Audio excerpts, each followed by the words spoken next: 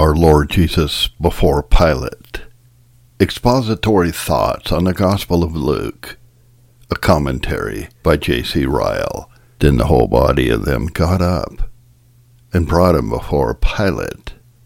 And they began to accuse him, saying, We found this man misleading our nation, and forbidding to pay taxes to Caesar, and saying that he himself is Christ the King. So Pilate asked him, saying, Are you the King of the Jews? And he answered him and said, It is as you say. Then Pilate said to the chief priests and the crowds, I find no guilt in this man. But they kept on insisting, saying, He stirs up the people, teaching all over Judea, starting from Galilee, even as far as this place. When Pilate heard it, he asked whether the man was a Galilean. And when he learned that he belonged to Herod's jurisdiction, he sent him to Herod, who himself also was in Jerusalem at that time.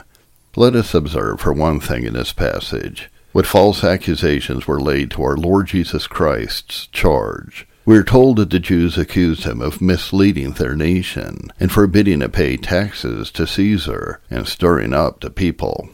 In all this indictment we know there was not a word of truth. It was nothing but a devious attempt to enlist a Roman governor against our Lord. Lying and slander are two favorite weapons of the devil. He was a liar from the beginning, and is still the father of lies, John 8, verse 44. When he finds that he cannot stop God's work, his next device is to blacken the character of God's servants, and to destroy the value of their testimony. With this weapon he assaulted David. Malicious witnesses, David says, rise up. They ask me of things that I do not know. With this weapon he assaulted the prophets. Elijah was accused of being a troubler of Israel. Jeremiah was accused of undermining the nation and being a traitor. With this weapon Satan assaulted the apostles. They were pestilent fellows, and men who turned the world upside down. With this weapon he assaulted our Lord all through his ministry. He stirred up his agents to call him a glutton, a drunkard, a Samaritan, and to say that he had a demon, Luke 7:34, John 8, verse 48. And here, in the verses before us, we find Satan plying his old weapon to the very last. Jesus is arraigned before Pilate upon charges which are utterly untrue. The servant of Christ must never be surprised if he has to drink of the same cup with his Lord, when he who was wholly harmless and undefiled was foully slandered. Then who can expect to escape? If they have called the head of the house Beelzebub, how much more will they malign the members of his household? Matthew 10, verse 25. Nothing is too evil to slander a saint with. Perfect innocence is no offense against enormous lying, slander, and misrepresentation. The most blameless character will not secure us against false tongues. We must bear the trial patiently. It is a part of the cross of Christ. We must sit still, lean back on God's promises, and believe that in the long run, truth will prevail. Rest in the Lord, says David, and wait patiently for him. He will bring forth your righteousness as a light, and your judgment as a noonday. Psalm 37, verses 6 and 7.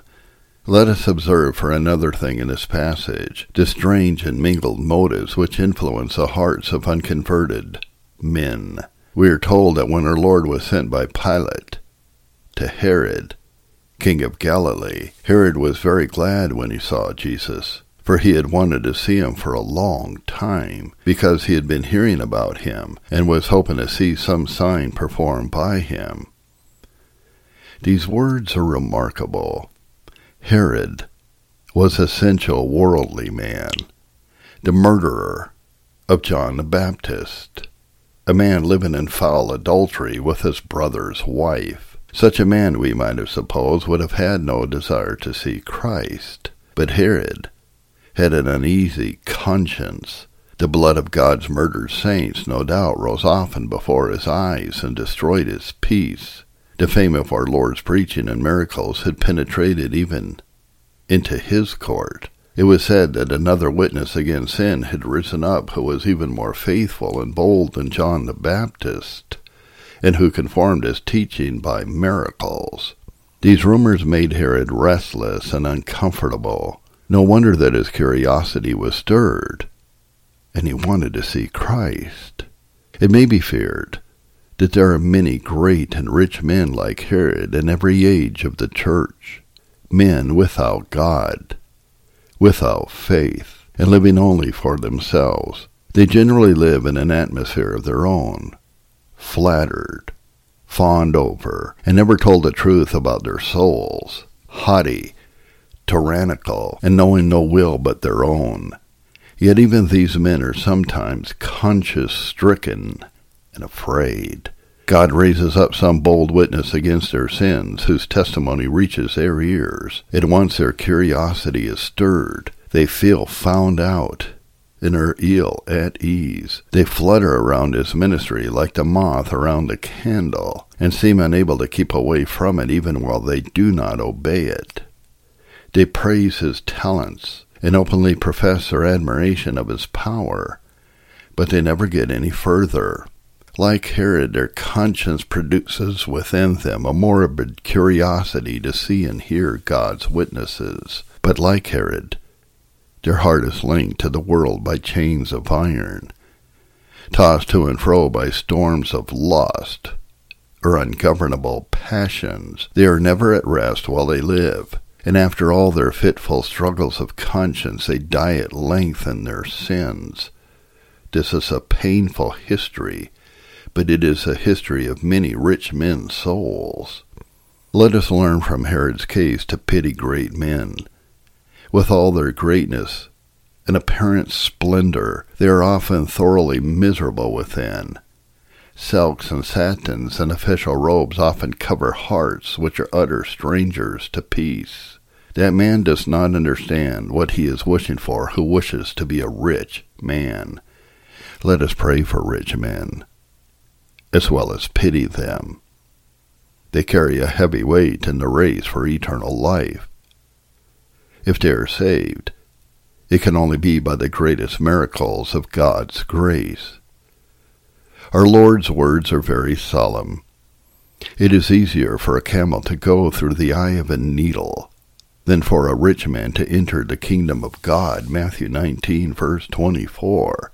Let us observe finally in this passage how easily and readily unconverted men can agree in disliking Christ. We are told that when Pilate sent our Lord as a prisoner to Herod, Herod and Pilate became friends with one another that very day, or before they had been enemies with each other. We know not the cause of their enmity. It was probably some petty quarrel such as will arise among great as well as small.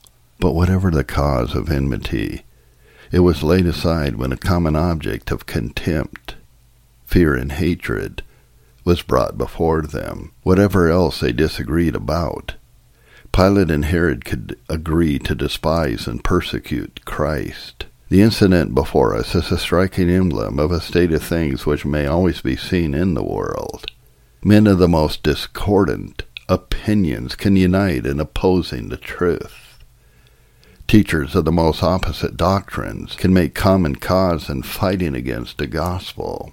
In the days of our Lord, the Pharisees and the Sadducees could be seen combining their forces to entrap Jesus of Nazareth and put him to death.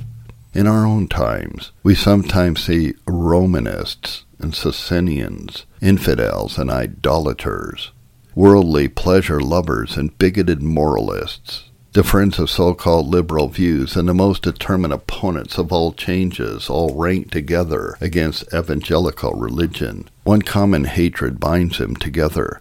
They hate the cross of Christ. To use the words of the apostle in the book of Acts, they were gathered together against your holy servant Jesus, whom you anointed, both Herod and Pontius Pilate, along with the Gentiles and the peoples of Israel. Acts 4, verse 27. All hate each other very much, but all hate Christ much more. The true Christian must not count the enmity of the world to be a strange thing. He must not marvel if, like Paul, It's Rome. He finds a way of life a sect, spoken against everywhere. And if all around him agree in disliking his religion, Acts 28, verse 22, if he expects that by any concession he can win the favor of man, then he will be greatly deceived. Let not his heart be troubled. He must only expect the praise of God. The saying of his master should often come across his mind. If you were of the world would love its own. But because you are not of the world, but I chose you out of the world, because of this, the world hates you, John 15, verse 19.